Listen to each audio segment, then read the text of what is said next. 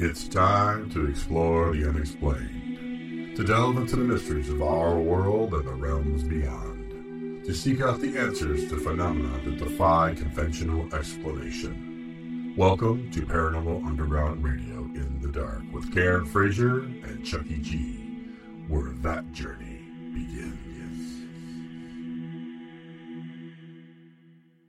Good evening, everyone. This is Paranormal Underground Radio in the Dark with your host, Chucky G and Chucky G and Chucky G and Chucky G and Chucky G. Because, unfortunately, my partner in crime, Karen Frazier, is not here this evening.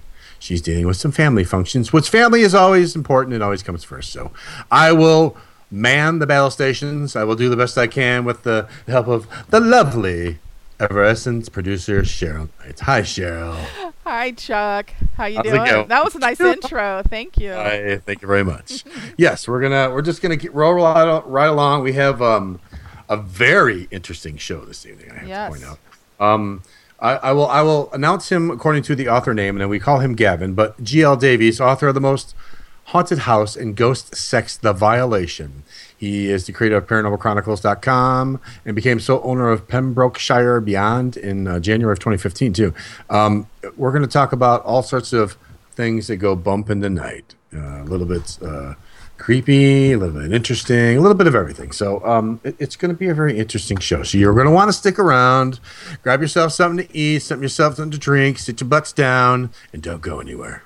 Okay? That's an order. Got all right, it. good. Done. So what's new in the life of the Knights? I shouldn't say Cheryl Knight because it's not really Knight. It's the Wilson Knights, the Knight Wilsons. How am I supposed to say that? Is it Knight Wilson? When you're talking to me, it's Knight Wilson residence. I'm really confused now. You Knight are. Wilson. Knight residence. Wilson, yes. Okay. When you're talking to Chad, I think it's the Wilson Knight residence. I don't know how it goes for men, but yeah. All right. Gotcha. Yeah, no, we're just working on the magazine. Almost got the March issue done. It'll hopefully be out this weekend. It's another good one, I must say, due to our writers' brilliance. We have a lot of, obviously, much of the same columns, and we cover a wide variety of topics, from ghosts and hauntings to, cryptozoology to, extraterrestrial visitation and such, and just all, metaphysics. Crystals and herbology. We cover a wide spectrum, so I'm excited about our next issue.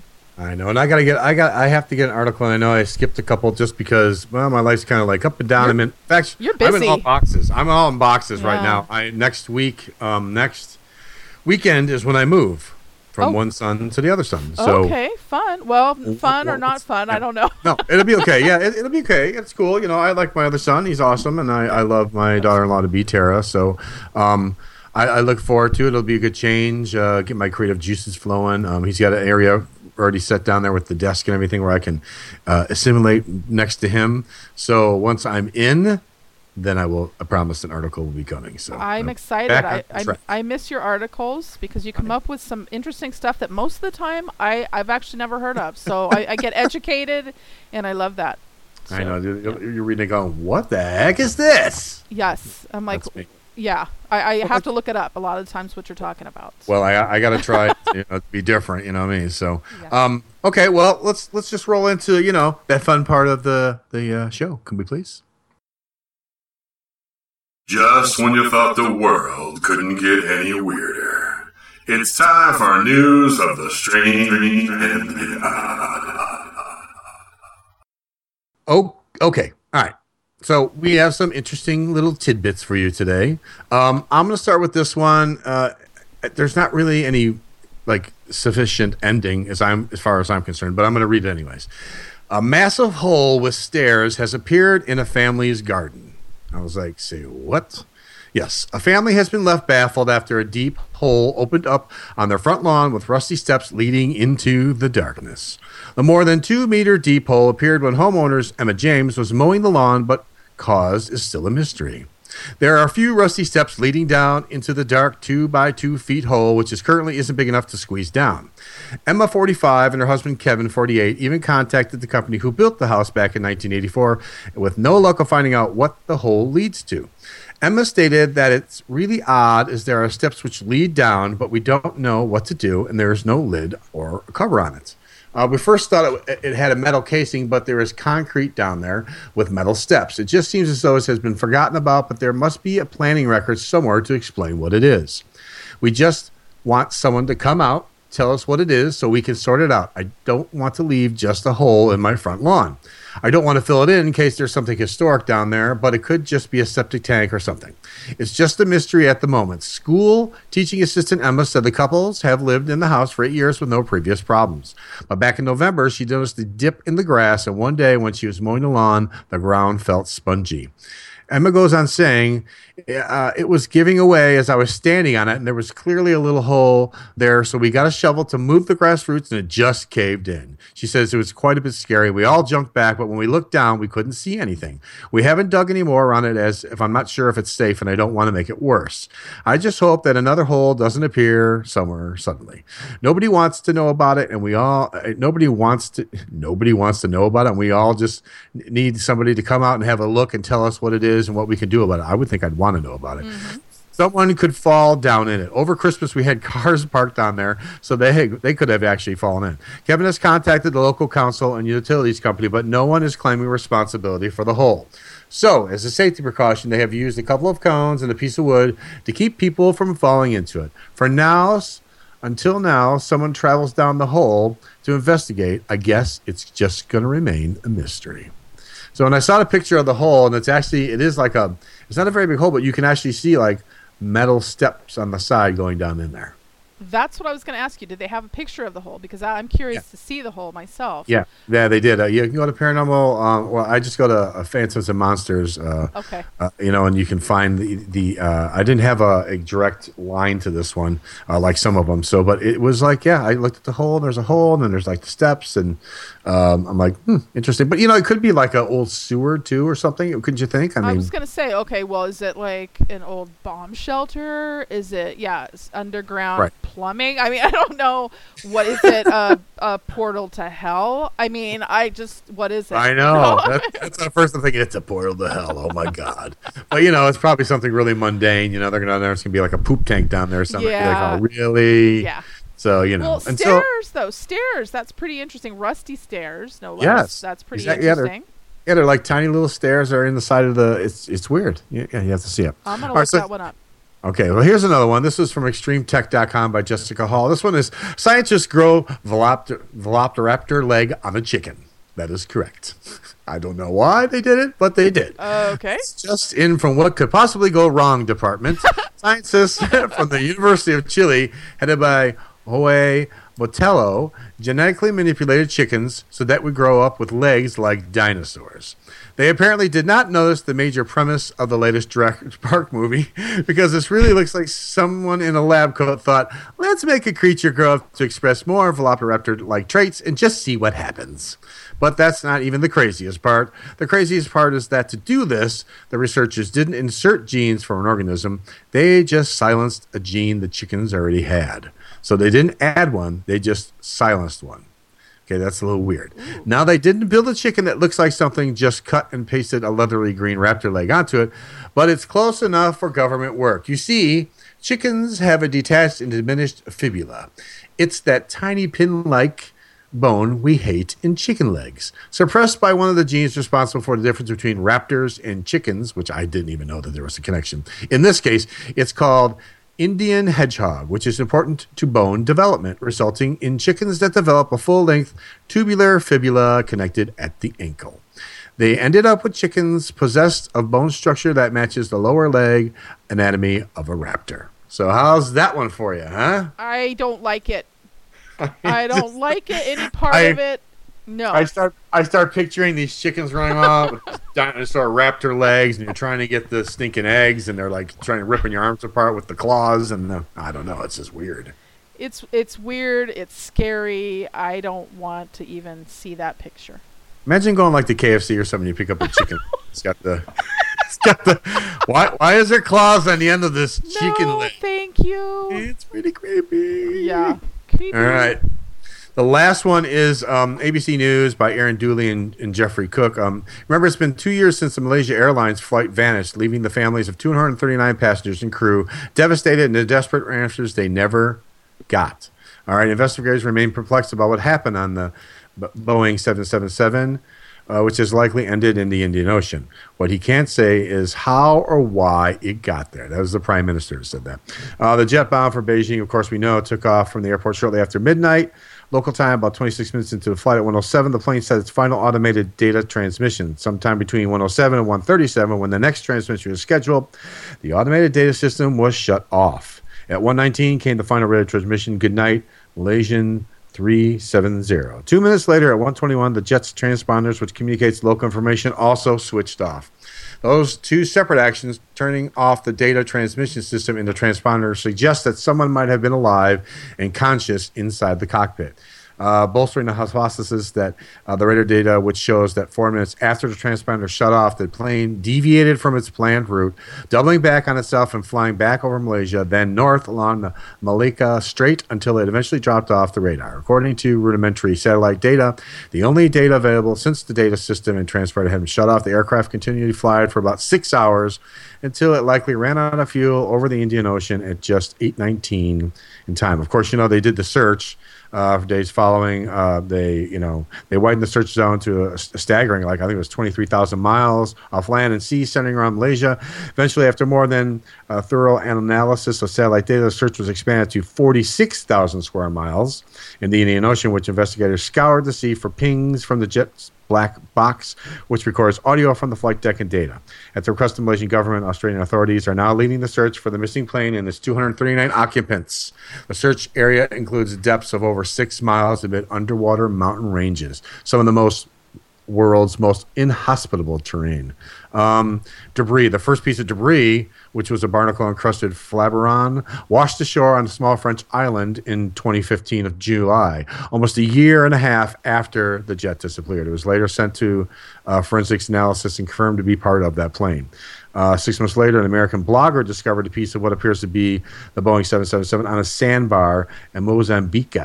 Officials are working to confirm the piece comes from the jet as well. So what now? Investigators are set to complete the investigation of the search zone this summer when the funding runs out. But if they fail to unearth the plane, authorities from Malaysia, Australia, and China will hold a meeting on how to move forward. That is what we're up to right now with this. So they still haven't really gotten much of anything. They're trying, but that's I can't believe it's over a year and a half already, at least more. That's probably more now because I think that was a little bit older. But you got to wonder, I mean, it could have just crashed down in the ocean, but why my question is, why was everything shut off? Mm-hmm. You know what I mean? Yeah. Who flipped all the switches to get it all shut down, and why were they going to shut that down? You know what I mean? Or wouldn't they'd want to leave it going if they know they were going to crash because they could be found. Yeah, I mean, it's obviously a huge mystery. It's tragic. People, families, especially families, and friends, they want answers, and it just is. I just still can't believe that really, aside from the debris that you mentioned, that nothing really has been found. Yeah, it's kind of sad. Yeah, it's very sad. So so tonight we're gonna be talking ghosts, folks, and some not so quite so nice.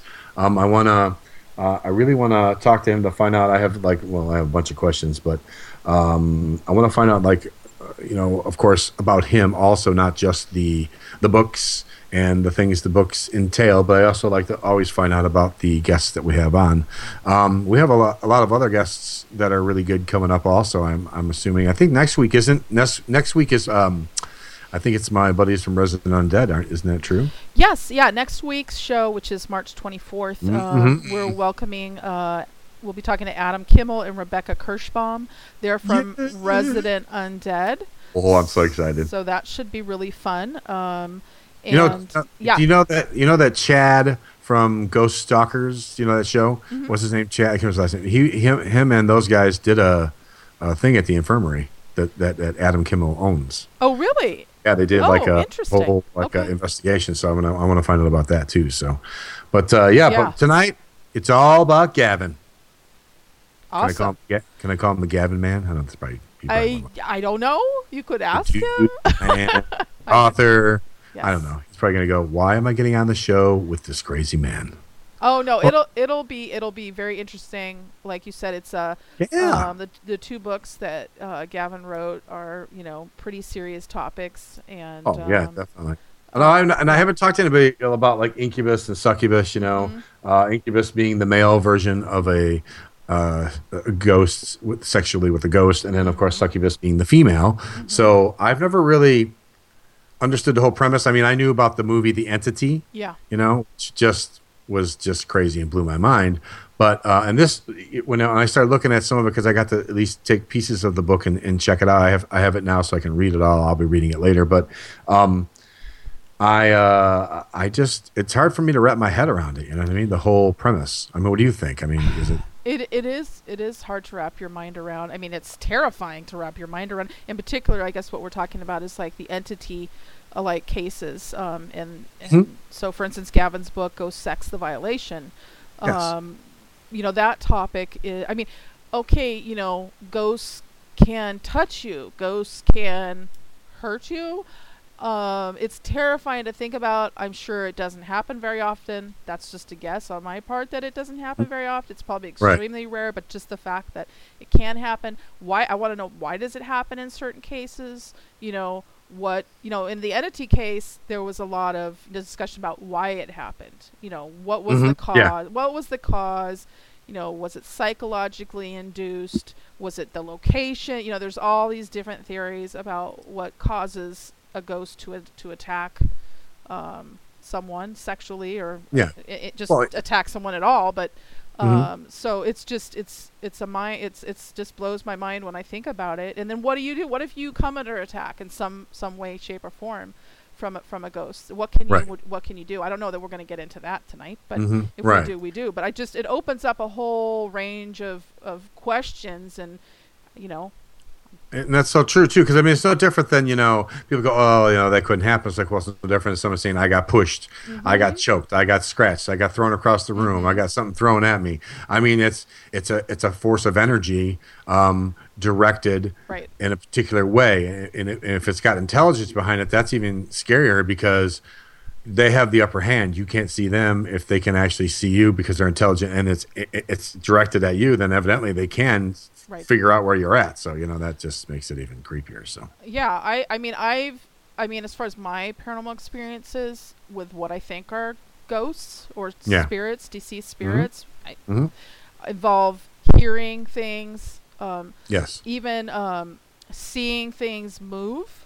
Hmm. I don't. I'm not sure if I got scratched. I mean, I got scratched once after hearing something, and I'm not sure if I did it to myself or if it.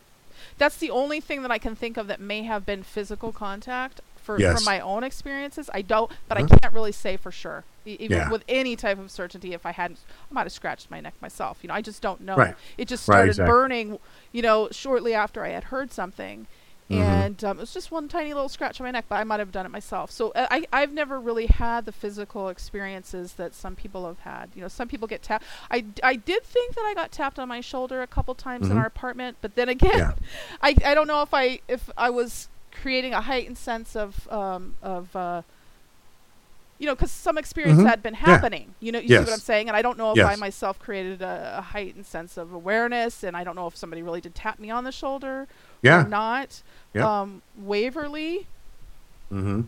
What about Waverly. Waverly? Wait, Chad wrote Waverly down on a notepad. I'm trying to Oh. figure out what he's talking Yeah. about. What Oh, happened? Waverly. Okay, here's Yes. right now we got to go in just a minute. But No, listen, Waverly, we got a couple minutes. Go ahead. we Mhm. investigated Waverly Hills Sanatorium Okay. a few years back.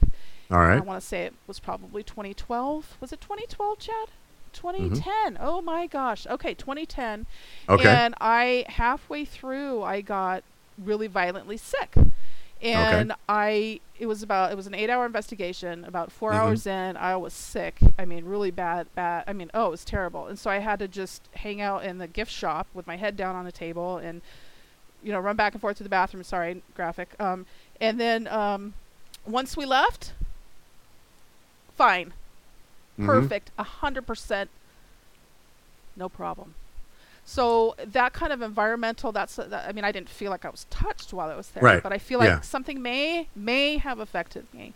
You know, Mhm. obviously I have no evidence to say that it did, other than it was strange that I was all of a sudden really sick and then really not sick upon leaving the property. So it Right, just, exactly. it was very odd. So I don't know if you've had any experiences with being physically touched by something you can't see. Or Yeah, I've been tapped on the back Okay, and okay. Stuff like that. I've had redness appear, and I think a lot of times what you're talking about is corrected. I don't know if it's, exactly, but with the tapping, I think maybe possibly an entity, if it's got the physical, the energy enough to do that physically. But sometimes with the burning and the scratching, I think it all can be environmental too. If it's energy in the supposed area and it's now changing the whole environment, and it can affect our bodies in a certain way. It's just like when you get a rash from something or something else. I think that that's something you should at least look into, as a possibility. So. Oh yeah, I agree. For sure. All right. Well, we're going to do this. We're going to take a little breaky poo, and then we're going to come back with Gavin to start discussing all sorts of stuff with him. Great. So right now you are listening to Paranormal Underground Radio in the dark on MixLR. We'll be right back. Hey everyone, it's Karen Frazier from Paranormal Underground Radio. I'm here to tell you about my latest book, Pioneer Spirits, Investigating the Haunted Lewis County Historical Museum. In the book, I got together with Patty Valdez, South Sound Paranormal Research. SSPR has actually interacted with the ghosts at the Lewis County Historical Museum for more than 7 years, and the experiences that I've had there as a volunteer and paranormal investigator have been significant. So I'm excited to share the story of the ghosts there with you. I hope you'll pick up a copy of Pioneer Spirits so that you too can know what it's like to encounter one of Washington State's most active haunts. This book is available on Amazon.com, or you can visit my website at authorkarenfrazier.com.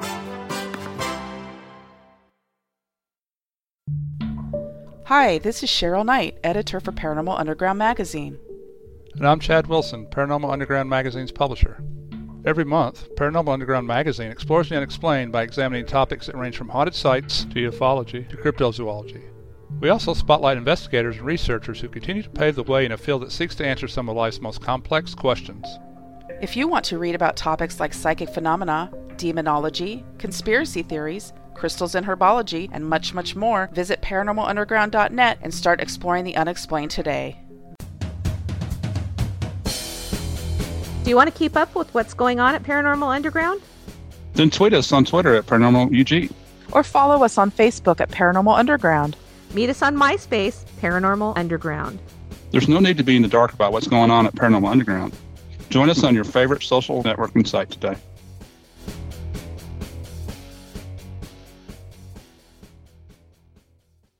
My name is Darrell E. Berry, Jr., longtime practitioner, researcher, and explorer of things metaphysical, mystical, and cutting edge, and founder and director of Next Density, a research, education, and development effort for personal and thus global progress, transformation, and development. My current and upcoming books include Travel Far, Classes on A Course in Miracles, and Next Density. For my books and other writings, videos, interviews, public talks, and workshops, and to schedule for consultations, classes, and courses, visit DarrellEBerryJr.com or nextdensity.org. Next Density. Change yourself. So, you're looking for the best in paranormal radio? Well, you just found it. Right here on Paranormal Underground Radio in the dark. Join me, Chucky G, and my awesome co-host, Karen Frazier, for topics ranging from the metaphysical to the unexplained. That's right. Every Thursday night at 6 p.m. Pacific, 9 p.m. Eastern, and other times in the flyover states on MixLR, we will delve into all things paranormal. And along the way, we hope to entertain you and have a few laughs as well. So join us on Paranormal Underground Radio in the dark, exploring the unexplained. Hello, everyone. We are back. This is Paranormal Underground Radio in the dark with your host, me, Chucky G. And also, the wonderful producer, Cheryl Knight Wilson. See, I said it right this time. Why, thank you. And now, I wish I had like a drum roll. Just go. It's time for our guest, Gavin. Hello, Gavin. How you doing? Good evening, Chucky. Good evening, Cheryl. Thank you so much for allowing me to come on your wonderful show. I'd like to say good evening to everyone in the chat room. I've been enjoying your comments. And to everyone from the Paranormal Chronicles that is staying up late tonight to witness this wonderful show. Thank you very much. And I'm sorry about what happened a few weeks ago. We had a wild storm and I couldn't connect to you guys. So I'm finally here. We're going to have a good show. We'll have a good time. Yes, we are. We're going to have a lot of fun because I have lots of questions. So don't worry about it. Excellent. Bring them on. All right. And you can call me Gavin Man. I like that. Gavin Man? Yeah, see? I knew you'd let me do that. There you go. All right, Gavin Man. Here we go.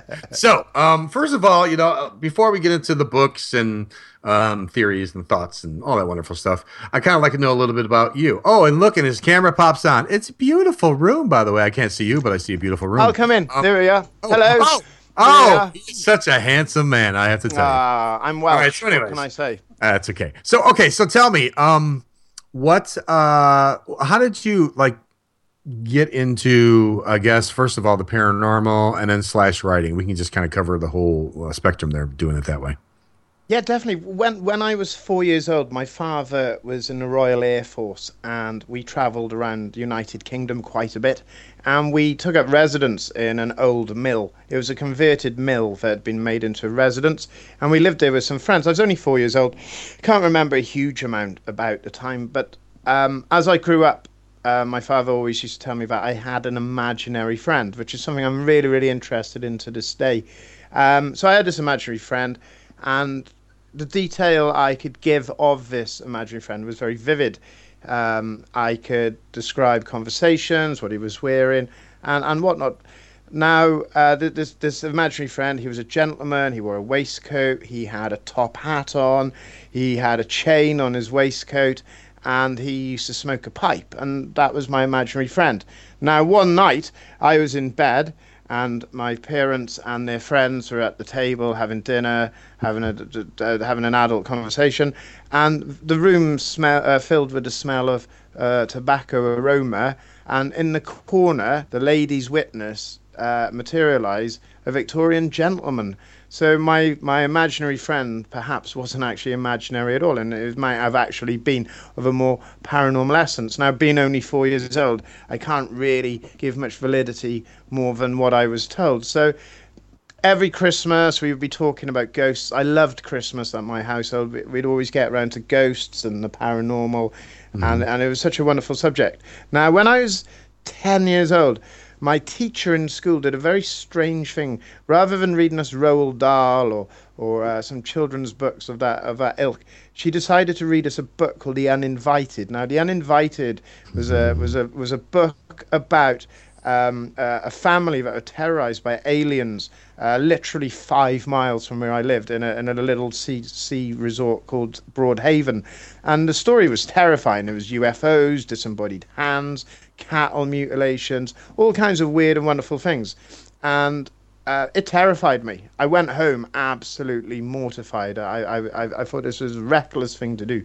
And I went to bed very upset. And my dad came home from work and he said, "What's happened?" And I said about this book, and he said, "Look, do you believe in ghosts?" And I said, "I don't know. I'm on the fence." And he said, "Do you remember that imaginary friend you had when you were little?" I was like, "Yeah." And he said, "Well, it wasn't that bad, was it? It might have actually been a ghost." He said, "It didn't hurt you, did it?" And I said, "No." And he said, "It's the living that will do you harm. They're the ones that will let you down, not the actual dead." And I said, "Okay." And he said, "Have we ever seen a UFO?" And we had, when I was about 7, we saw this big bright light traverse some hedges into across a field and into the clouds. We illuminated the clouds. And we actually ran home. And he said, "Were we frightened?" And I was like, "Yeah, we were terrified." He's like, "No, we weren't. We were just in a rush to get home." And I was like, "No, we actually ran."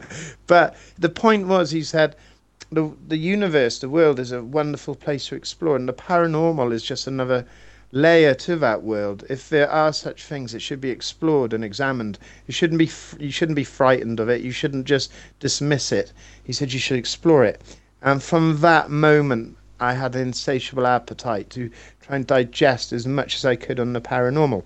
Mm-hmm. So at the age of 10, 11, I was doing my own paranormal investigations. There was an old ruined building by us, and there was a legend of a white lady, and we used to investigate down there. And you kind of become diluted to the fears of the paranormal, and more, you have this appetite to see or witness something.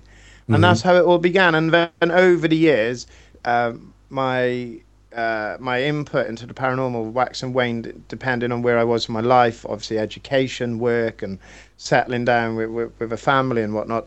And now, at the age of 40, over the last couple of years, I've been able to dedicate a lot more time to a subject I have a huge amount of love and passion for, and then started writing. Well, that's I think that's well. First of all, I think it's cool that your dad, handled it that way, as far as showing you that you didn't have to fear everything. That it could be good as well as bad, because you always, we know there's bad and good in everything, but to take that tone to go, first of all, saying this is good, I think that was hats off to him for doing that. So with your imaginary friend, you're talking about that and spirits and such. What is your take on, the paranormal as a whole? Are you a true believer? Are you sort of a believer? Are you in between? Where are you in the mix of things? I sit very firmly in the middle. I know that might seem like a coward's way out, but I have to. No. I think anybody who's a paranormal investigator, we have to try and be rational, because we don't want to be so skeptical that anything that is presented to us we just easily dismiss. And at the same time, we don't want to be wide open believers where something mundane and rational suddenly becomes a paranormal event. So I try and sit in the middle, and we have to investigate fully to find out what it is. So, for example, just from my experience, people have had cold spots, frightening sounds and screeches in their house. And then what you find out is that there's a few slates missing off their roof. There's a hole, there's a nest of birds in the attic, and the cold spot is just where the slates have gone. But what I do say to everyone is that there is not a person alive that knows all the intricacies of time, space, and the human mind. There is nobody out there can prove or disprove anything to do with the paranormal. So I'm quite renowned for these skeptics who just dismiss everything when they say, "Oh, that's rubbish, that's crap," and I say, okay, you don't believe, but give me an argument why you don't believe. Give me a case to why you don't believe. Don't just dismiss it and say, this is rubbish, this is no good, this is bollocks, as they say a lot on the internet and whatnot. Yeah. Give me a solid answer, because I don't know the answer. I'd like it. Personally, I think it'd be wonderful if we had spaceships landing on the White House lawn and aliens coming out. I'd love it if we could prove that we could communicate with dead relatives and spirits. I'd love it if we could traverse time and space and other dimensions. I think it'd make our worlds fascinating. And I think if we look at where we were, say, 500 years ago and where we were with science and our beliefs then, we believed that the sun went around the earth, and there was times we believed the earth was flat. Some people still do. What will we be like in 500 years' time? We might find out that ghosts are actually dimensional beings that were layered upon our reality, and we might be able to communicate with them or tap into an energy resource. We just don't know. And that's my answer to everyone is, whatever you do, whether you're a believer or you're a skeptic, give it a lot of thought and give yourself an argument to why it is. Give yourself a case, discuss it. That's the beautiful thing. Well, you look at it this way. Even scientists will never say equivocally 100% something can't be or it's not possible. There's always that 1% that they have to leave out there, because they know, as well as human nature knows, that things can change. Something can pop up that can prove you wrong. Just like this species is extinct, and all of a sudden, boop, there they are.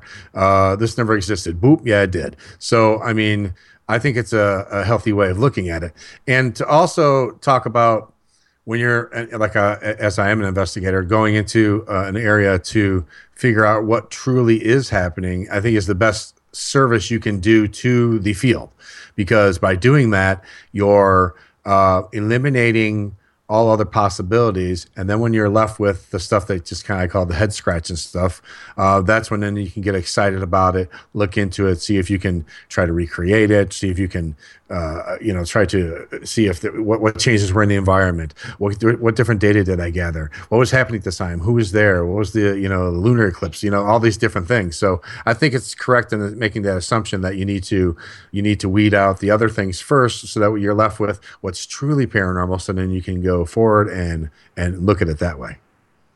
Oh, I couldn't agree more. You're a man after my own heart, Chucky. Well, thank you. I'd love to go on an investigation with you. But that's exactly right. You go in, you eliminate what it is, you go through the process. One of them with a junior member of the team, he's quite new, and he was convinced where we were that there was footsteps upstairs, and then we looked at it, and there was two things. One, there was a neighbour's cat was actually using the side of the house to go up the roof so we could get onto another building. And then another thing was one of the rooms was exceptionally cold because of it was shadowed by another building. But at certain times of the day, when the footsteps are heard, partial sunlight was hitting it, so the room was warming up. So the wood in the room was expanding and contracting based on the temperature. And it's not that we're trying to be spoilsports and over-skeptical. No, right. Of course, we want to find something. We want to have conclusive evidence. There's a university in California is offering $1 million reward for everyone that can prove the existence of ghosts. And we all secretly want to do that. It's just a lot harder than it is to do. And another thing is we have to be very careful not to be wide open to suggestion, because if you go into a building and you say, look, it's haunted, you immediately start looking for elements of the paranormal. If you just go into a building you did know it was haunted and you heard noises, you'd think, it's the pipes, it's this, it's that, there's nothing unusual. So you have to always be subjective and look at it as an investigator and say, my role here is exactly what you said. What plants, what fauna, there's the theory of toxic mold syndrome, of that different molds could create spores that create hallucinogenic effects. I've gone into buildings wearing gas masks, but had another colleague not have a gas mask to see if we get the same experiences in the building.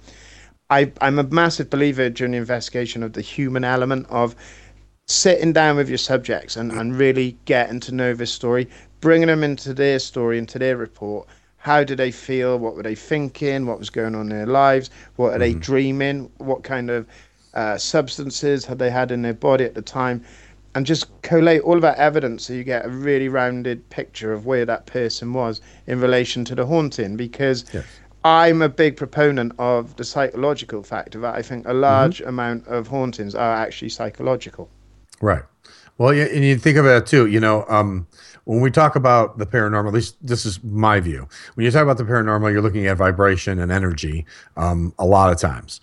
Human beings put off energy and their own vibration. So I find it interesting too, where certain people can go into a home that is supposed to be haunted, nothing happens. Other people go in and something happens. So is it not only the environment, is it also the human element put into that environment with the right settings, the right energy, the right vibrations that bring out the activity, Yeah, definitely, because you got to think about our brains. Like, we only use about 10% of our brains. Now, we're not fully aware of what the other part of the brain does. Now, I work with a wonderful young lady called Karen, and she's very susceptible because maybe her brain can tune into things that my brain can't. I am just like Scully in the X-Files, in like I pretty much miss everything. Everyone around me is having these great experiences. I've had people screaming, people running around, people all excited, and I'm like, what have I missed? And people got to realize that investigating the paranormal isn't just all about running around with night vision cameras, screaming, show yourself. It can actually be really mundane and boring at times. You're just in a location, nothing's happening. Then you start thinking, I want something to happen. And then you're like, well, I'm betraying myself. But what's not to say that some people are more receptive to these events, these paranormal events than others. And that's why we have our psychic mediums. That's why we have our people that see more stuff or feel more stuff. I've had my own experiences and they've left doubts in my mind. But some people have continual experiences over a large all their lives, from the time they're a child to the time they die. Right. Well, yes, yeah, and you can equate it this way too. Okay, when we're talking about, let's just talk about man-made natural things like EMF. Okay, we know that EMF can affect the brains of certain people that are highly more sensitive than others. Some people can hallucinate, they can get sick. All sorts of things can happen with EMF. Where other people walk in there and it doesn't happen to them at all. So if you were to equate that to the same as, let's take EMF out of the picture, let's put an energy into the environment, such as an entity or a being of some sort, and they're putting off some kind of vibration or energy, people would pick it up. It would be like the same concept to me. You know what I mean? I mean, that's how I look at it. So. Exactly. When I was doing my research for A Most Haunted House, when I was trying to make sense of what happened there, the police, there was a police station in the town, and they had a new mobile phone carrier attached to their building, and the mobile phone carrier was a technology called Tetra, and at the time there was loads of protests from concerned citizens, because Tetra was actually a Cold War technology which was used to make people feel agitated and uneasy.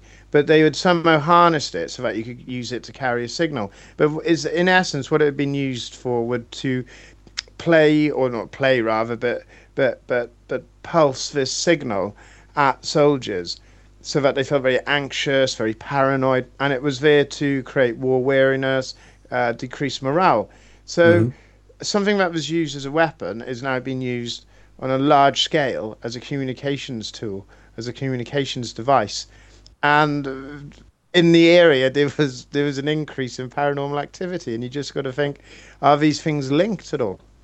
Mm-hmm. Yeah, well, you got infrasound too, you know, where people can put sound out from, you know, a mile away or whatever, and project that sound to where you might think you're hearing something when it's really something else. I mean, they found infrasound in fans, for crying out loud, you know. You got a fan moving and you get infrasound off of that. You got water that does audio matrixing, where water will drip and it'll actually sound like someone's calling your voice.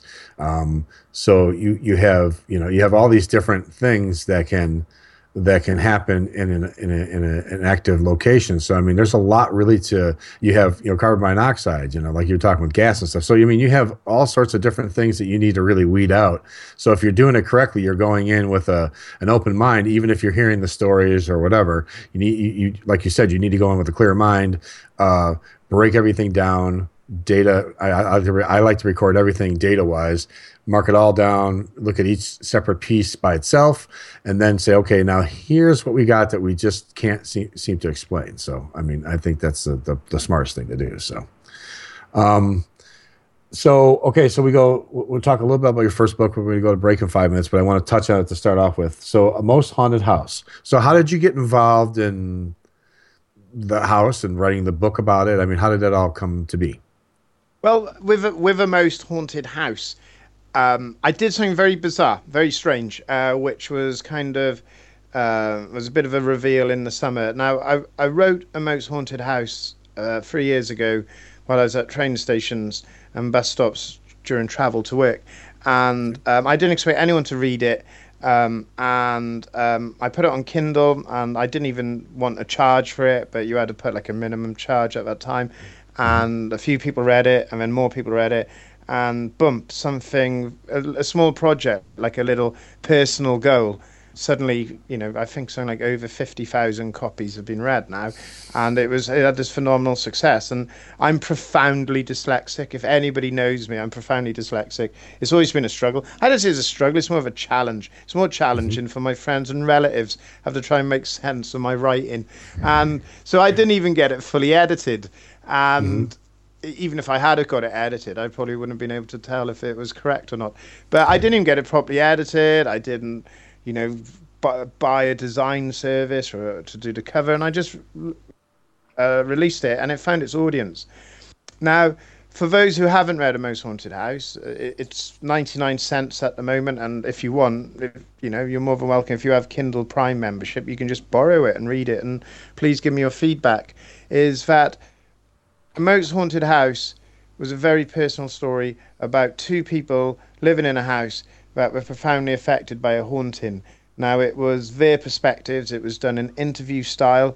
it wasn't sensationalized, and there was spinning heads and pea soup spitting out everywhere and blood coming out the walls. It was about blissful beginnings of two people buying that first home. They're young, they're career orientated, and it just unravels. And as their life unravels, the haunting intensifies. So the reader is left to think, is it the fact that the relationship has all these issues that is causing the haunting, or is there no haunting and it's just psychological and paranoia? Now, the main guy in the book, who I called to protect his identity, was called John. Mm-hmm. Now, in the summer, I finally revealed that I was actually John, and it was my story. And the reason I didn't admit it was because I'd had a break from the paranormal, and the story dealt with something very, very personal to me, because as a result of that period of time, I was an alcoholic. I lost my relationship with someone I loved very much. Uh-huh. I lost my job. I lost everything, and I lost the house, and everything unraveled. And it's always been that thing in my life, was I fully accountable for what happened at that house, or was there actually a haunting? And the reviews started coming in of people saying, oh my God, this is such a sad story. Emotionally, I really felt connected in ways that other books hadn't connected to me, where they were just wanted to focus on the events.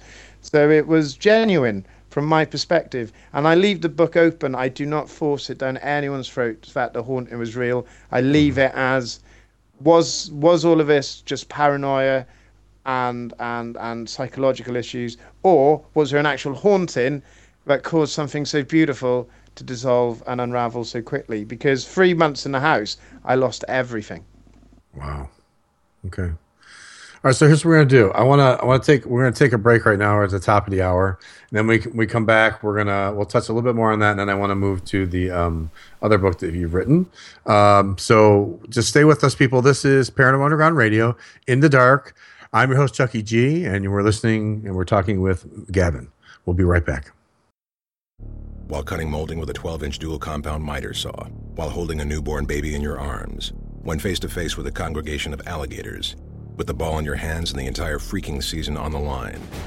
There are a million places you'd never consider texting, so why would you do it while driving? NASCAR driver Casey Kane here, asking you to please stop the text, and together we can stop the wrecks. Brought to you by the Ad Council and the National Highway Traffic Safety Administration. Get the message at stoptextstopwrecks.org.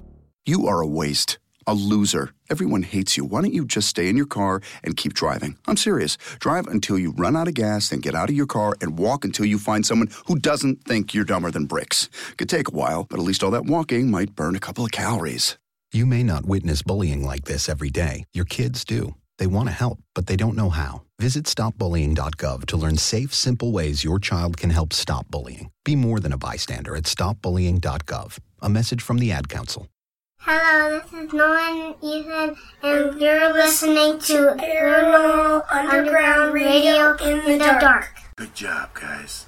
This is Paranormal Underground Radio in the Dark. We are back on Mixlr. We are talking with Gavin, who's an author and paranormal enthusiast. Is that a word? Enthusiast? I can't say it correctly. But anyways. It is now. It is now. There you go. Because I said so, it is. So anyways, we were talking about your book, A Most Haunted House. I found it interesting when I was reading, because I read lots of things. As you can see, I have lots of notes here and everything. But Uri Geller had written something about the real Haunted House book. Is that correct? That he had made some statement about it or thought it was cool? Or what was that all about? Yeah. Early on, as I said, I didn't expect anyone to read it. And somebody suggested, why don't you just send it to like British ghost hunters and other authors, and just to see what they say. So I did that just out of interest, but you're kind of like a bit embarrassed to do so, So I sent it out, and then I made this big list, and right at the bottom I put Uri Geller. And growing up, I was always intrigued by what he did, and I know he gets a lot of criticism, but I thought the gentleman's got a lot of conviction in what he does, and he's kept at it. So I sent a copy of my book saying, look, I'm this guy from Wales, I've written this book, be really interested in your opinion. Forgot about it, and then about 6 months later, he wrote back very kindly, and he said, you can use this as a review. And he said pretty much that he's absolutely convinced that it is a real haunting, and he said the book should be made into a film, which is very yeah. That's nice. what I saw. I thought it was like that. I was like, that's pretty cool, So I'd want like Channing Tatum to play me in the film or something like that. I was just going to ask you who's going to play it. Well, you already answered it. Some middle-aged Welshman. I don't know. Anthony Hopkins. Yeah, you'd be like, that guy doesn't even look like me. What the heck? I don't understand why they do that. That's weird. Okay, so we're going to now move into touchy territory. We're going to talk about your book, Ghost Sex, The Violation. Of course, we are going to keep it PG-13 tonight, folks. But I do want to get into it somewhat because I do understand wow, I can't even talk right now. I do understand the difference between an incubus and a succubus and such. Incubus being the male version of a ghost that tries to get in sex-wise. In fact, I think the incubus even will try to impregnate a woman, if I read that correctly. And then the succubus, of course, the female version. So I'm trying to figure out where to go with this. So how did you get involved in this? And did you do research on the things I was just talking about? I mean, where did this all come from? Well, I'd completed A Most Haunted House. I didn't expect it to do as well as it did. And I'd create the Paranormal Chronicles as a little avenue and outlet to when I had time to investigate more on the paranormal. I thought it'd be really useful about things I was interested in, and we're in a world of social media. So I built a Facebook page and a website, and as the book grew, so did the Paranormal Chronicles project. So I used to have lots of emails, and one of the most common emails I had at that time was about imaginary friends. And I thought, well, that's how I got in it. And I thought, if I'm going to do a follow-up to A Most Haunted House, I'm going to start a project on imaginary friends. So I put an email out and a few posts on my Facebook page and Twitter, and just said, anybody in Pembrokeshire, where I live, has any interesting stories, I'm going to collate a book of these stories. And that's what I started doing. So I met this one lady who's the subject is called Lisa in the book, to protect her identity. Correct. And she was a wonderful lady. She wasn't extroverted. She wasn't flamboyant. And she started telling me about her and her late twin sister, who died when she was young. They had an imaginary friend who they called the Naughty Boy. And he used to do all these pranks. And their mum was very serious at the time. And we started chatting, and she's a most agreeable lady, and she was in her early 40s, and she had a son in his early 20s at the time.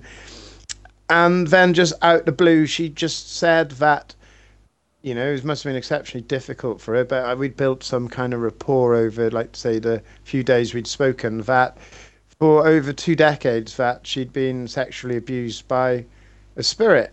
Mm-hmm. Or it's not a spoiler for the book, but there was in fact 2 that she could make sense of. Now, all my work is presented in the voice and the words of the subject. I'm not going to try and tidy it up. It's in their language. If they're an educated person or they have like a localized dialect, anything like that, it'll be presented in how they said it. So I'm very, very good with people. And the story she produced over the 5 weeks of the interviewing was just shocking. It just nothing prepared, from thinking of quite a nice Bo Chillin kind of subject of imaginary friends not actually being imaginary at all. Just suddenly sat in the living room of a woman who's been sexually violated for 20 years by an alleged paranormal entity. It was shocking. It shocked me so much that I actually went to see a friend who was a psychologist who came in on the investigation with me to help me try and make sense of it. And also I thought that I had a duty of care to help this lady. Now, it started off with when she was younger, when her son was younger. There was a haunting in the house they lived. And the haunting in itself had some very, very strange, very chilling moments. But then one evening, she'd had a bath. She was on a menstrual cycle. Mm-hmm. She had a bath. She got into bed after a day's work, and something very much like The Entity, the Doris Biver case from California, touched her. And the first time was she felt like something was pinning her down and touching her, and she claims that there was a bloody handprint on her bed, as if somebody had actually been inside it and wiped like a handprint on the bed, which Wow. really freaked her out. She didn't get any evidence of that. She washed her stuff. She said she can't call the police. And then it became more and more ferocious to the extent that a coldness would pin her down. It had all the symptoms of sleep paralysis, the rushing in the air, the weight on the chest. But she said the difference was there was a coldness would work its way up through her body. It would perform what she could only describe as a freezing cold oral sex on her, make its way up her body.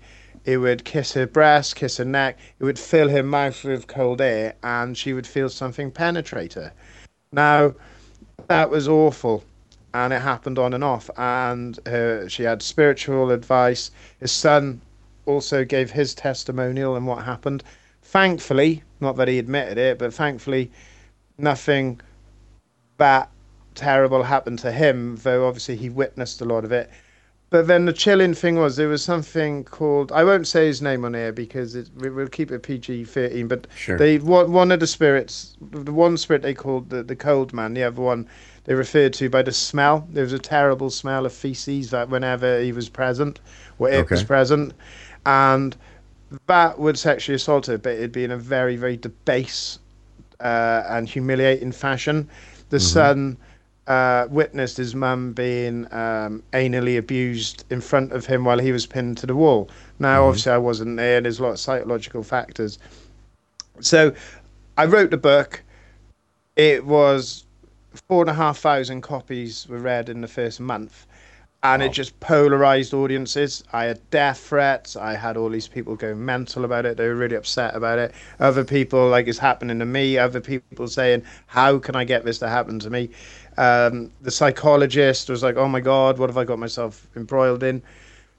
But then people like yourselves, people in the paranormal field, started emailing me saying, is there any more detail? And I said, like, the book is 90% of that is true. Obviously, I've had to disguise some details for protect the people. And they started saying, like, we think it was a succubus. So we started doing some research into that. Incubus, sorry. Yeah, they thought it was an incubus. And we believe that should this be true, and it's not a psychological effect, that there was two spirits because they actually started fighting over the woman.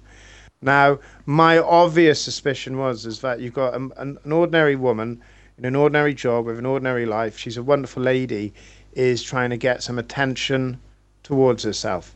Yes. Two paranormal entities fighting over you sounds very sensationalized. It sounds like something that she's made up to make herself feel important. But I did an investigation at the house and nothing happened. But then it's only for a week, isn't it? To fully understand what's going on at a location, you need a lot more time. Now, I spoke to Lisa in November, and there'd been an attack quite recently, but they're down to about 2 or 3 a year. And she treats them literally like a migraine, in that she just lets it happen. She just lets it happen, and then as soon as it's over, she can't have a relationship. She was attacked in front of a boyfriend at the time, and this thing will tries to make them watch. Wow. It'll actually, so like, I don't know what you make of that. It was very. It had a massive effect on me psychologically. It's like, how do you go back home to your girlfriend and make love to her after you've got all this stuff in your head? Right. And I'll be honest with you, I spent 5 weeks with this woman, so did a psychologist. We don't think she's lying. Whatever she believes has happened, she believes is real. Okay. And like, is there any, so this is kind of crazy because you're talking about it happening for 20 years. Wouldn't you think there'd be some kind of visual proof or some kind of tangible evidence to it? Plus, also, what was the background to her and her home and her family tree? And I mean, was there any inclination of anything that would bring light to what was going on? She was from a broken home. She wasn't sure who her father was. Her mum, she was a twin, and her twin died. And her mum had been a very straight and level person, but after that became exceptionally spiritual, join spiritual churches and whatnot. So the mum tried to take control of the situation by trying to do cleansing.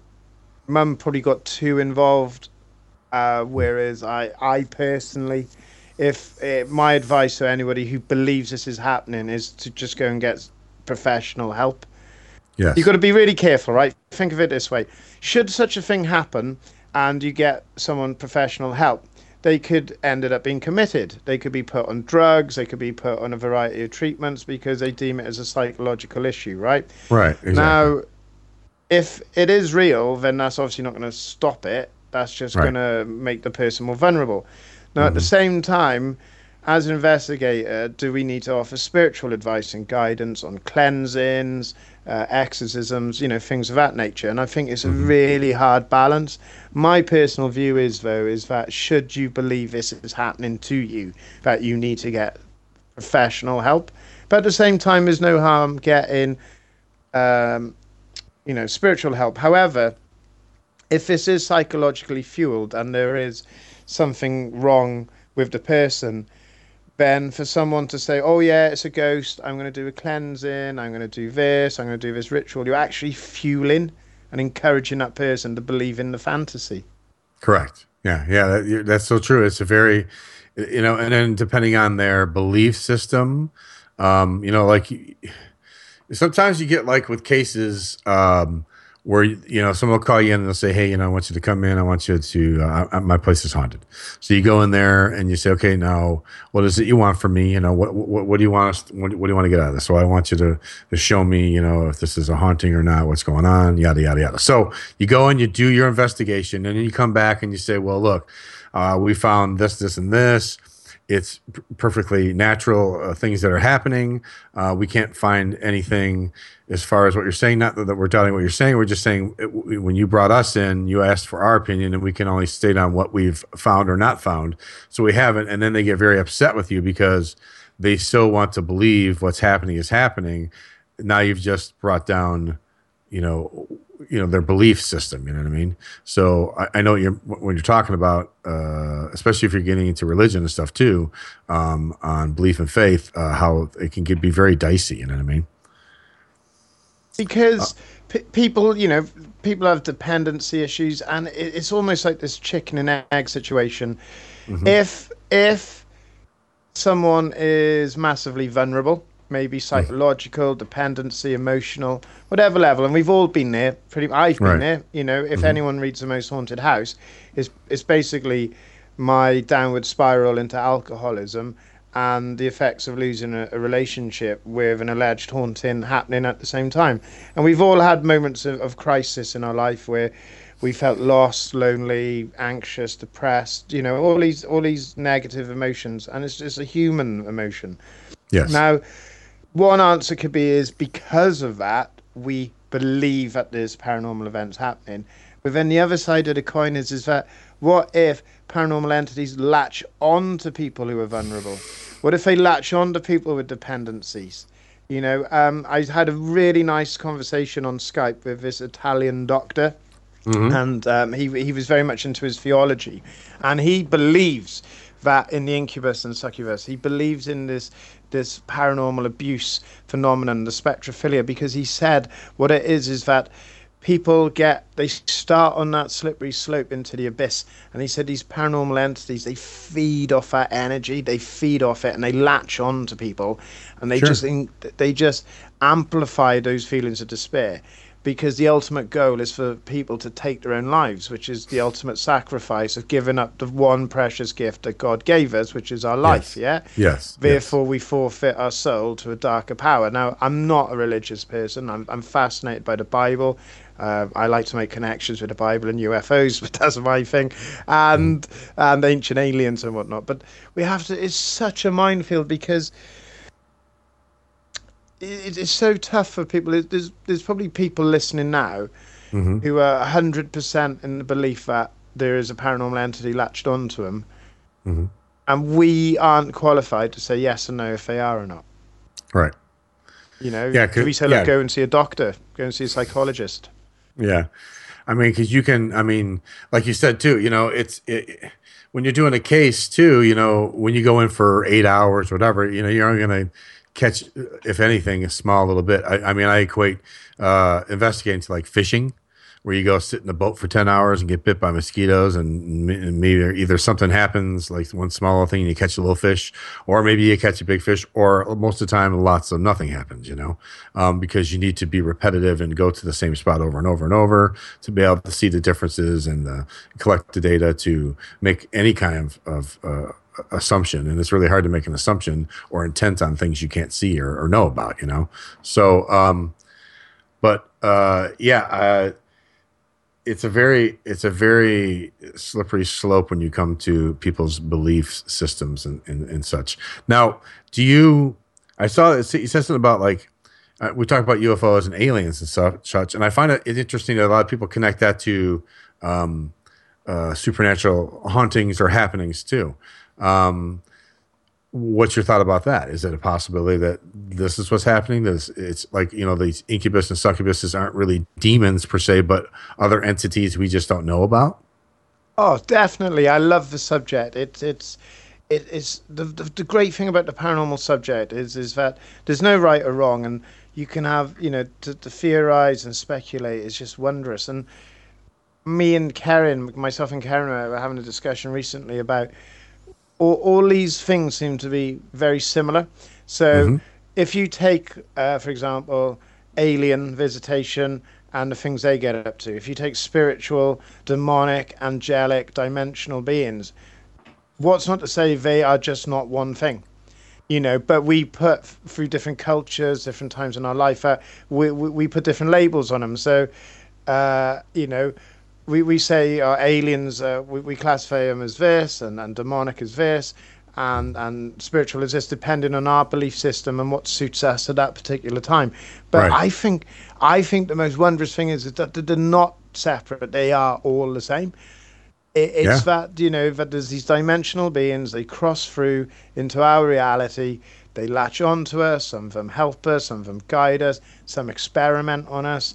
For whatever reason, I said in A Most Haunted House, we can never truly gauge what the motives are, the agendas are of these entities, these creatures, because we look at it in the human concept of why would I do that? Why would I want to hurt someone? Why would I want to break up someone's relationship or push someone to take their own life or make them miserable, right?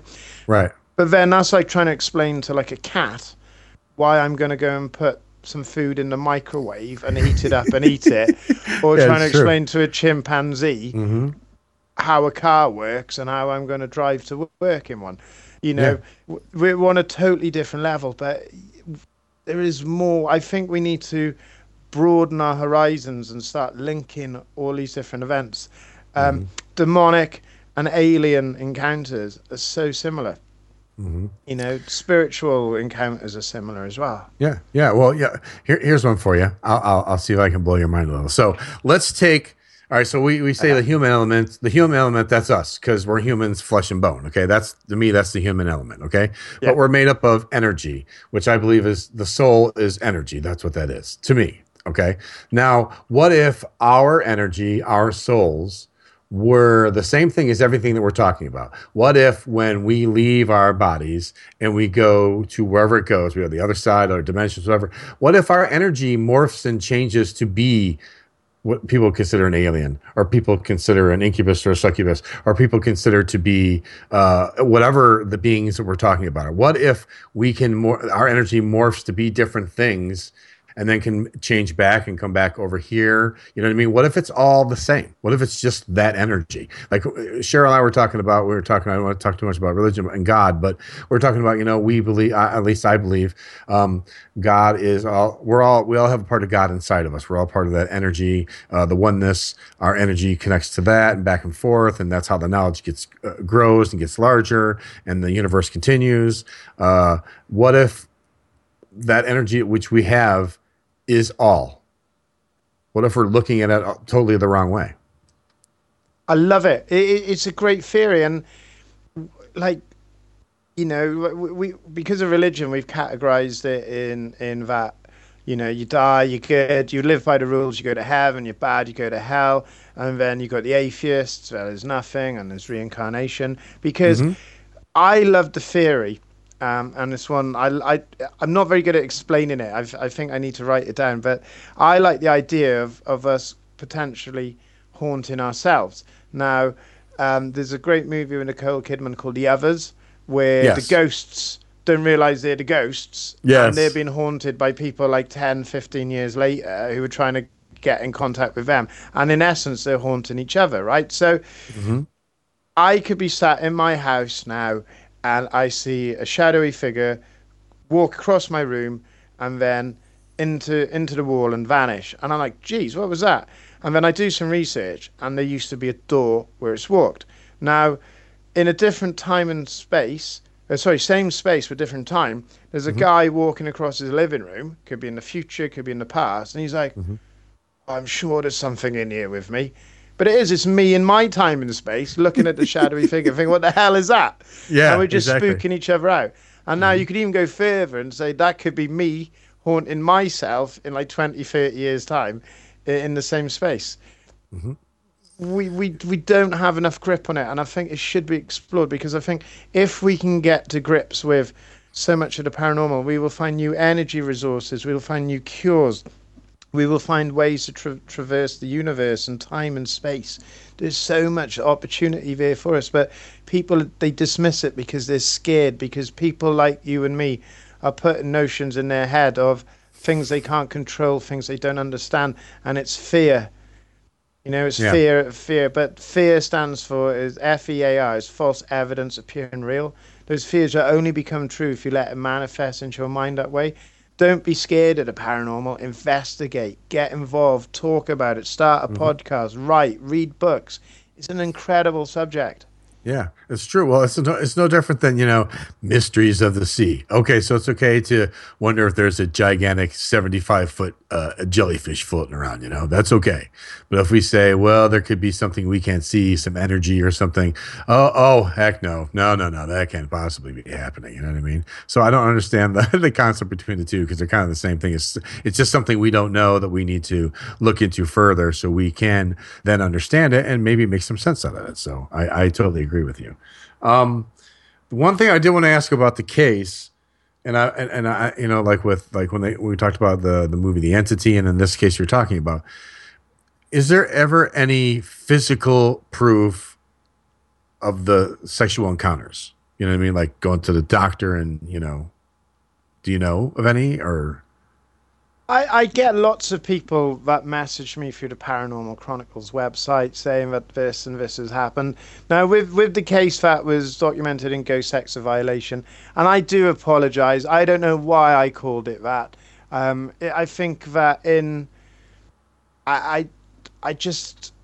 I wasn't sure if I'd called it something like Incubus or something like that people wouldn't have got the grips. And I that is one of my regrets. I did actually call it Ghost Sex, The Violation, because it just sounds terribly sensationalized. But then I guess it is what it is. And I didn't want anybody to pick up the book and think, I didn't think this was like this. I wanted people to be really, really clear about what the book was. It's about sex and the paranormal, which are two really, really controversial subjects. I didn't want grandma picking it up by accident and going, "Oh my God, this woman's just been that'd be terrible. Just been buggered, by a ghost." I didn't want that. But one thing that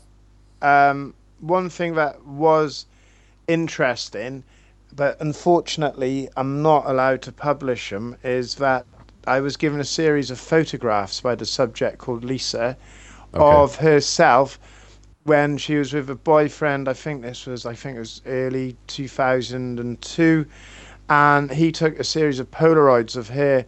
She'd come out the bath and she was in her bedroom, and she had taken off her dressing gown and she was naked, and she believed that what was happening was just about to happen. And in the photos, her body is wrapped in different kind of lights, like a very intense orange and red lights all wrapped around her. Then some photos they're there, some they're not. I asked her, because I couldn't get what would have been perfect for me if I'd had photographs of the entire bedroom at the way it was set out, with lamps, lighting, street lights, anything like that, any electrical equipment. But I didn't. And, you know, it was very brave for a lady to show me photographs of her naked with this strange anomaly wrapped around her. But unfortunately, I haven't got access to the photos. I'm not allowed to publish them. I'm not allowed to put them on the book. She's happy for them to be published on the basis that her face is digitalized out. But the son, who's now in his mid-20s, isn't comfortable for his mum to be seen nude in a book called Ghost Sex Violation. So, you know, maybe... And an interesting note as well is that they didn't take a single penny. I offered him a commission. I said I'd offer him a royalty. And they didn't take a single penny. They didn't want it. All Lisa wanted was, if anybody had a similar experience, she wanted to try and set up a foundation because she believed that this was on the same level as rape victims. Yeah. Well, yeah. I mean, that leads more credence and reality to it when they're not willing. You know, they don't want money. They don't even want to be known who they are. You know, they just want to tell their story, so maybe it might help somebody else. So. That's hats off to them for that. So, all right. So we talked to that. You do other things too. I mean, you have the Paranormal Chronicles, correct? Yeah, I have the Paranormal Chronicles, and I also have. I became owner of a local group called Pembrokeshire Beyond last January, and what I try and do is.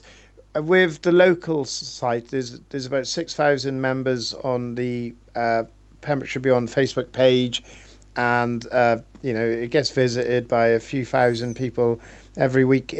I try and encourage people to go out and explore the county of Pembrokeshire. So what I do is I create a little thing called the Pembrokeshire Haunted Road Trips. And I encourage any paranormal team out here to do this. If you've got social media, if you've got a website, I think it's really good. It's really interesting. What you do is you get, say, 6 or 7 of the local myths, legends, ghost stories, and you plot out a plan for people to encourage them to jump in their car, get a load of equipment, and become amateur enthusiasts for the evening and visit all 6 locations in a night and see what comes up. It encourages them to look into local history, it encourages them to go out and about, get some fresh air, do something different.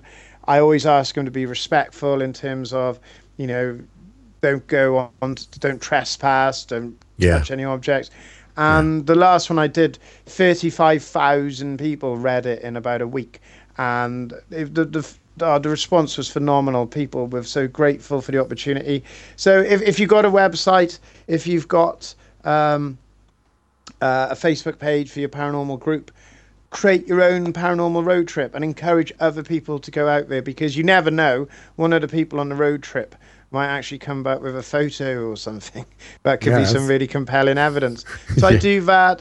I write articles. I just keep busy, really. I wish I had more time to spend. I'm working on my 3rd book, which is about a local lady who claims she was abducted by aliens who showed her a very revealing and terrifying prophecy of a terrible event that's going to happen. And I try and keep busy. I've got my own footage from an investigation that's currently in for review for validity on what it could be. I'm working on an investigation at the moment at a very old building, which is currently some offices, and that is one creepy place. Let me just tell you, I do not like being there on my own. And I get the opportunity as well to write about some of the cases I've done before. For example, there's this fantastic castle called Pembroke Castle in Pembrokeshire. It's beautiful. If any of you have found a Game of Thrones, it looks like Winterfell, and it is so intact, and it's had so much history. And about 10 years ago, I was there on an investigation with another team. And no respect to them, but they were awful. They were really amateurish. And I caught one throwing a chair and trying to say that it was a paranormal activity. And they charged an extortionate amount of money for you to join them. But we did a seance in this old keep, this huge old keep. It was amazing. And it got really strange. It was pitch black. And in the center of the circle, a figure appeared of a 5-foot man shape, and it was stinking. It was really bad. And I remember it being in the seance, and the smell appeared, and I was like, God, somebody's farted. Like, this is disgusting. This is honking. And other people started complaining about the smell. And this figure emerged, and everyone was like, what's that smell? And it was terrifying. And this thing just started looking at everyone in the face. And one of the girls ran out, and the circle broke, and me and another investigator accompanied it. And to this day, we don't know what it is. So on the Paranormal Chronicles website, there's loads of content. I do a weekly news sweep when I can, and I go to trusted news sources. I give full credit to the news sources, pictures, videos, reports, so that people can read reports without being bombarded with viruses and stuff like some other news sites out there. Yeah. And I just try and keep as busy as possible. Cool. Now, we had Bob ask a question. He was a little delayed on the question here because we were off the subject, but he always has good questions. He asked, did any of the mediums you worked with, did they have any contact with what was violating the woman? Did anybody, spiritual, like a medium, try to see what was going on? I didn't bring in one on my own volition. Now, Lisa, her mum had brought one in, and it was really difficult because it kind of got messy, got confused between, was it an actual person or was it an actual demonic entity? Was it like an incubus? And one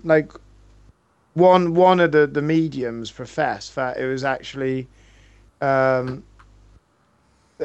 father of the boy. Now the girl, the Lisa's first love, the gentleman who she lost her virginity to, but had a son with, apparently he was killed and it was him. This is what one of the mediums came up with, but I kind of leaned more towards the route with a psychologist. So in Ghost Sex Violation, there's a whole section with the psychologist's report on what she believes it is, but I didn't really work with any mediums on that case. I felt that to bring an outsider in that I couldn't trust to protect the welfare of this lady, I just felt would have been massively inconsiderate and immature of me, irresponsible. So I brought in a psychologist, and one of the things we thought it might be is there's a condition called sexomnia, where people actually have sex in their sleep, whether it's masturbatory or if it's actually with someone else. And it's actually been used in a court case where a guy was accused of raping his partner, but then the psychological condition of sexomnia was presented and was deemed as a fit enough solution to the problem. And basically it's just that you just end up having sex. Sometimes people are like grinding against their mattress or a pillow. Sometimes they're obviously touching themselves, coupled with like something of a nature of like sleep paralysis or something of that nature. So there was all these different psychological routes and avenues we could take. But in terms of the spiritual guidance, I felt that the mother herself had interfered too much with the spiritual side of it, and I felt we needed to investigate a more rational route at this time. Yeah, and can I just say as well, sorry, carry on. No. Can I just say as well, for all the men listening, right, everyone just presumes that it's just the women that get violated. I have had so many reports of men that have been attacked. There's obviously the old hag, there's a succubus, but one of them was a gentleman from Philadelphia called Chris. He was a gentleman. He in the report, he said he's 6'3" and he's about 300 pounds. And he said he hadn't even gone to sleep, and this thing was on him, and it took his seed. It had sex with him without his permission. So it's not just the girls, guys. Be careful. It can be the guys as well. Wow, that's, and I never had heard of that. I mean, I've heard of sleep eating, sleepwalking. So that's definitely a new one to put on the category for me. So we only have like checklist. Yeah, it's on a checklist. So the last thing I want to ask you, because then I just want you to kind of tell people where they can connect to you, because we only got about a minute. So where do you go from here in the field? What's your next step? Got anything particular planned, or just kind of just keep going with the flow and doing all the different things? Keep writing. We're going to do a monthly podcast to try and encourage the haunted road trips, and try and bring some local people, Welsh people, into the fray. If anyone wants to get in touch with me, just go to theparanormalchronicles.com. You can email me there, or email paranormalchronicles@aol.com. I'm on Facebook for Paranormal Chronicles. We have over 25,000 followers. We're really blessed, and we value every single person. And I'm on Twitter @ParanormalChron. There's so much in this world, but if anybody gets in touch with me, I will get back to you. It might not be straight away. If you don't like what I say, don't just say it's rubbish. Give me a reason why you don't think it's rubbish, and I will actually have a good debate with you, which could last weeks, months, even years. Well, there you go. Well, yeah, I like to sit and talk with you like off air for like ever. But so I just want to tell you, it was a really pleasure to have you on the show. I mean, it was very interesting what you had to say. I mean, I'm definitely going to be deep into your books now, because I have them so I can check them out. But I just want to thank you for taking the time to come and talk to us. Oh, thank you. You do such a good job, all of you. And I'm sorry I missed Karen as well, but I really appreciate the work you do. And can I say to anybody from the Paranormal Chronicles that will be listening to this on the download, check out the Paranormal Underground archives. There's a wealth of information in there and in the magazine. Check it out, guys. These guys are doing really good work. They're a credit to the field. And thank you both for having me. And if you're ever stuck, I've got a million weird stories to tell you guys. Yeah, we'll have to talk off air to get some weird stories going here. All right. Well, Gavin, I want to thank you very much. I'll let you go now, because I know it's very late in the area you're in right now. So, but again, thanks for coming on. Oh, thank you very much. All right. You have a good night. Bye-bye. Bye. See ya. I'll wave. Right. Okay. There Bye-bye. you go. He's waving. Bye-bye. All right. See ya. Bye. Get in touch soon. Okay. We'll do. So there you go. That was Gavin. What did you think, Cheryl? Was it riveting conversation? It was, and I know, and I was riveted, and here's how I know it was really riveting. When the chat room goes dead quiet, I know, no posts for an hour solid, you know it's riveting conversation. So I got worried. I'm like, did we like shut down, or Nope. Pretty interesting. So go, read Gavin's books. I think he said they were on Kindle. Is that correct? Yes. Yep. So Kindle. I don't know if they're on Amazon or not, but Kindle, and check out his website, Paranormal Chronicles. Mm-hmm. I got some reading to do now. Yeah, got to catch up. It's interesting. It's both of the books that he wrote about. Those cases sound fascinating, and I think that. The obviously the Ghost Sex the Violation book is I mean, along the lines of the Entity case, but maybe even magnified times 1,000. Yeah, exactly. It sounds like so it's just it's interesting. It's like, okay, well, there's all those theories you guys were talking about, what it could be, you know what is the energy, what's going on, is it a demon, or is it passed over spirit, like the one psychic had said, or is it, what is it? So it's just, there's so many questions, like Gavin said. It's the paranormal. I mean, you could go on in circles like forever, so it's just crazy. Oh no, my brother Tom just said he just bought a most haunted house. There you go, Gavin. My brother just helped you buy another I don't know, hot dog or whatever you have over there.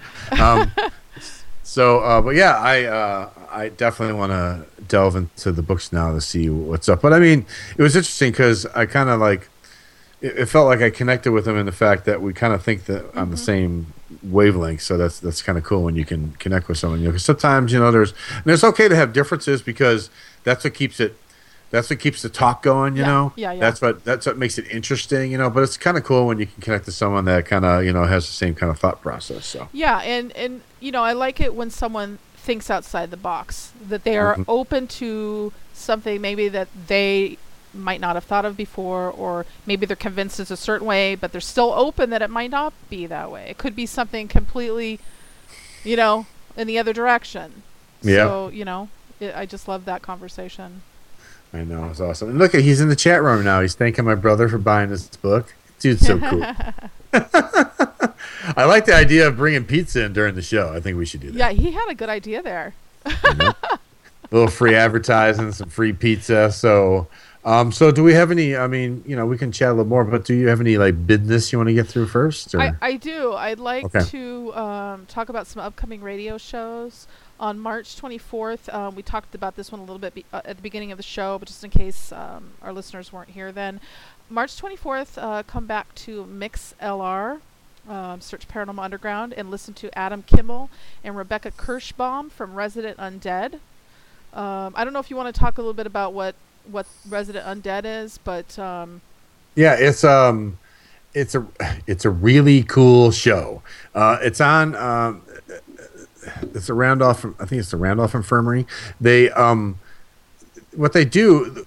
It's the way they go about their investigations I find interesting, because they have the psychic medium and they have the investigators and stuff. But what they do is they do where they'll go in, they'll do part of an investigation, then they'll go into where they do a dramatization of something that happened, or within the location, and then they'll do it for a little bit and then they'll freeze. Then when they freeze, they wait for audio or anything that's happening. Then they'll do it again a little more. Boom, same thing. And then in the meantime, you got Rebecca doing the picking up on the energy or getting the doors to be open so the energy will flow through. So then when they wind up getting what they get, whether it's audio or whatever, it's really interesting, because they just it just all works out. It's an interesting way they break down the investigation. It's not your typical investigation. So I think that's a really cool way that they do it. And they'll bring in if it's something that's connected to the place, whether it's some kind of material or a prop or whatever, they'll use it to try to elicit some kind of response. So I think it's really cool the way they do it. So and like I said, they had I can't remember his last name. Why can't I remember his last name? Chad. He's not Supernatural. Oh, I know. Is it Chad Lindbergh? Yeah, that's it. Lindbergh. They had him on there recently doing an investigation at the place. So it's gonna be cool to bring him on and to talk, because I've been watching all their different, and I'm Facebook friends with all of them on Facebook, but I like to watch all the I think I'm getting most of the old ones because they're on YouTube, but they actually have a site you can go to Resident Undead, so but if you haven't checked them out, you need to check them out, so that way next week when we're talking, you can kind of see what I'm talking about. But it's very unique. They're very serious about it. They elicit really good evidence, and so it's really cool.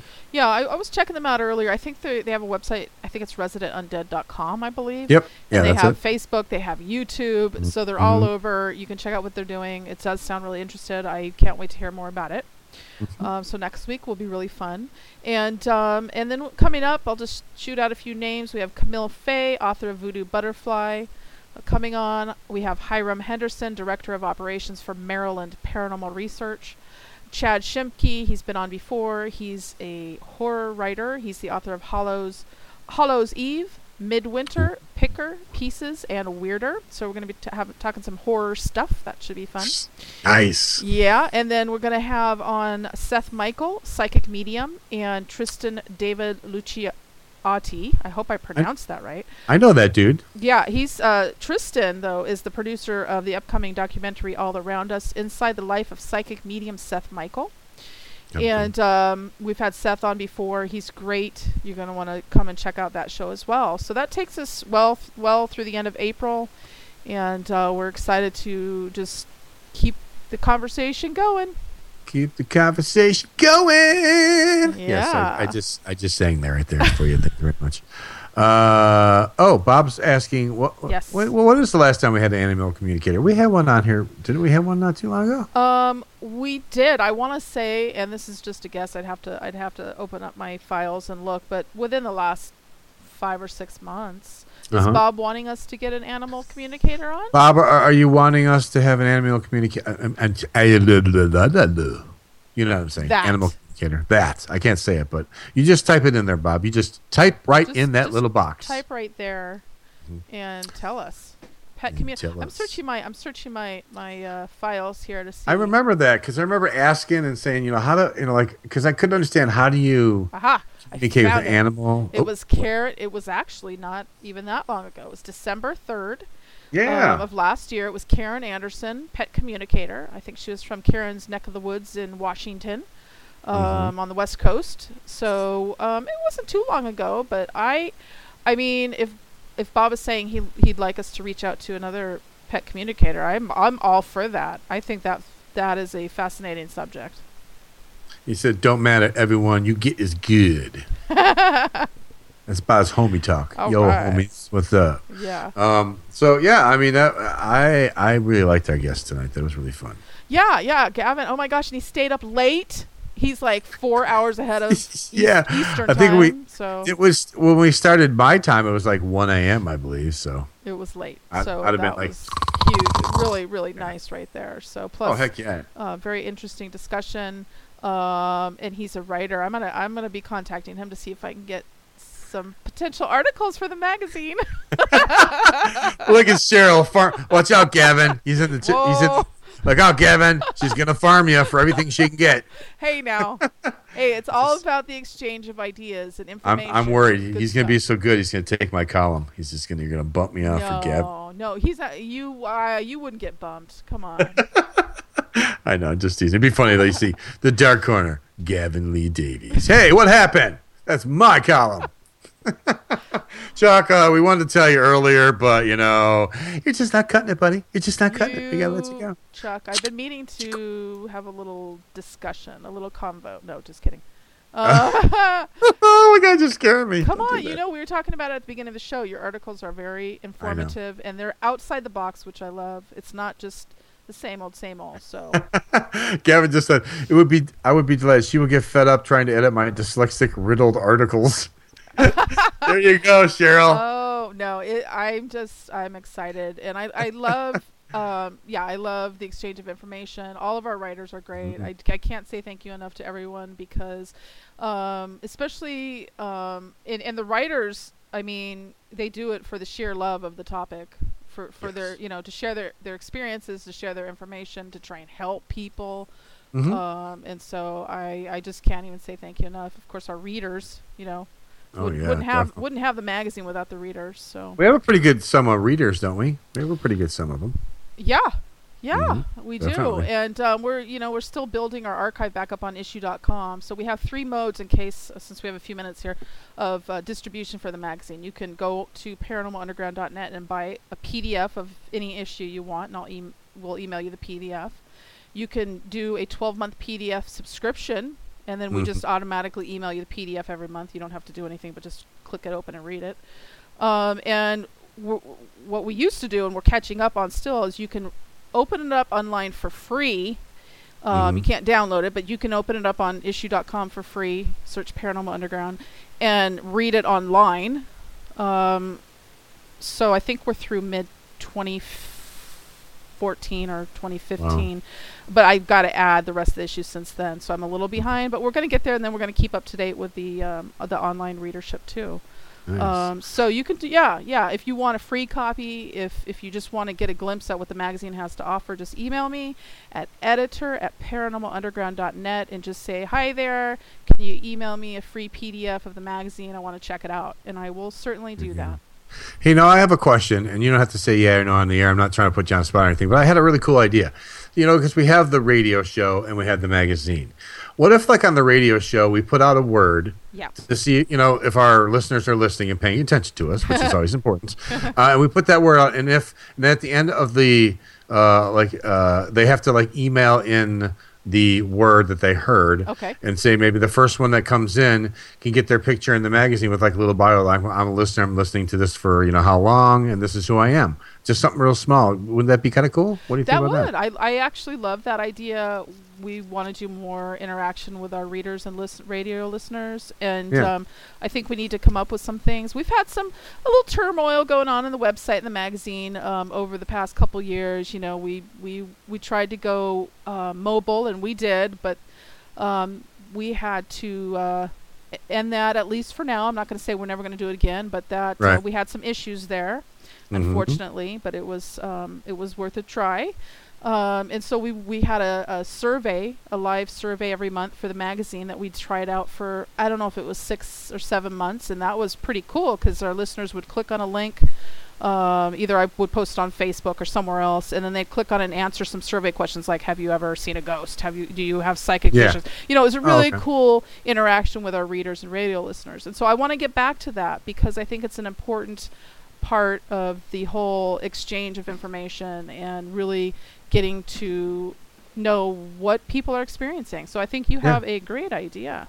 Well, thank you. I think it'd be cool. And I had a question too. Like, for our past shows, I know we do show reel on MixLR. Yeah. And we still have Podbean, correct? For yes, we do. Everything goes up on Podbean. If you what about iTunes? Yes, what about iTunes. You go to okay. Here's the thing. When you have a Podbean account, which we do for our Paranormal Underground Radio in the Dark, going all the way back to our very first podcast years ago, I think it was 2009. All of them are up there. We're approaching our 300th show. You could listen. You could if you want to go back into the archives and start listening. Go to Podbean.com and search for Paranormal Underground. You can listen to your heart's content, and they automatically push those to iTunes. So if you want to go to your iTunes podcast area, search for Paranormal Underground. You also have the access. I don't know if iTunes keeps all of the shows on there. I'm not actually quite sure, but they have a lot of them on there. Okay, the reason I was asking because we had a listener who connected me on Facebook. We're friends, and she was asking. She goes, "I'm going. She loves to listen to them. She can't do them live, because of work, but she listens to them there. Yeah. But it's like, but she's like, I went on there and they're like from February. I can't find anything newer. I'm like, well, I thought that it automatically pops it over. It so I does. don't know The problem with February is we took 2 weeks off. And I was slow in getting one of the episodes up. Oh, so there was 3 weeks of a gap, and I've actually got some emails myself from people. Hey, are you still doing the podcast? Okay, it's because we had an extended break, and then I didn't put one up on time. So sorry about that. Oh, okay. Yes, that's fine. what I try and do is get them up the week that we have the show. Right. That doesn't always happen depending on my schedule. So I am sorry, but I try. Lady. But they should be up within a timely manner usually. Well, I told her just go to MixLR because they got the show reel. That's on. Isn't it like automatic? That is automatic. Now that happens automatically every week to MixLR. Go to Paranormal Underground show reel, and anything since we started here on MixLR will be up there. We don't have the past shows since we started. When did we start on MixLR? I don't know. I don't even know. That's a good question. A few months ago, maybe. Yeah, I can't probably. remember. But those ones automatically go up every night after the show. Yeah, so we need to get more followers. Of course, we have. Right now we're showing 43 followers. Total listens 1,000 and whatever. But yes, we need more followers so the people are listening. Get your family and your friends and people that you know. Have them come and check us out. Gavin. People, come on, dude, hook us up. Get some people here to listen to us because I think we really. I'm a little biased because I'm on the show, but I really think that we have good content and it's entertaining and I think it's worth listening to. So we just need to get it going. I would love to see more live listeners. We do get the bulk of our listenership on podcasts, for instance, I think. And I'd like to see this number go up as well. But on average, we get about 10,000 listeners a month on average over time. Sometimes that's more. Sometimes that's less. It just depends. Over time, it's about 10,000 a month. We're growing, obviously, and we just really appreciate our listeners. And if you have any suggestions while we're talking about our listeners, please email us. You can catch Chuck on Facebook. Chuck, what's your Facebook? You can just you just see me at Chuck Gotsky, or you can go to the Chucky G community, which is basically for my investigating or my psychic stuff, or it's all encumbered into the Chucky G community now. So. Cool. And then you can go to Paranormal Underground on Facebook. Just search Paranormal Underground. It'll come up. And you can write us there. We get a lot of people writing in. Sometimes they like to just, talk about their experiences. Sometimes they tell us to check out a certain person that's in the paranormal field. We get all sorts of suggestions, so we like those. Yeah. Keep them coming. Mm-hmm. Yep. Well, look at that.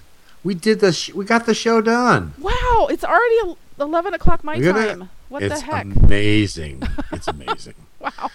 All right. Well, I guess I'll take us out. Yes. Normally I don't take us out. Karen does this, but I have to do it tonight because Karen's not here. Mm-hmm. Oh, she had a good time with her family. Okay, so this was Paranormal Underground Radio in the dark. You were listening to me, Chucky G, and Cheryl Knight Wilson, along with our wonderful guest, Gavin Lee Davies. So I hope you had a good time tonight. Catch us next week on MixLR, the same times that we normally are on, which is, what are the times, Cheryl? Because I'm not used to saying the times. I know my time, it's 8 p.m. Central. We are on every Thursday, usually every Thursday, 6 p.m. Usually. Pacific, There you go. 8 p.m. Central, and 9 p.m. Eastern. There you go. That's all the times. That's the day. Thanks, everyone, for listening. We love y'all. We'll see you next week. Good night. Good night. If you'd like to be a guest on Paranormal Underground Radio in the dark, email us at editor@paranormalunderground.net. And until next week, remember this. If something looks out of place or doesn't feel quite right, it could just be something paranormal.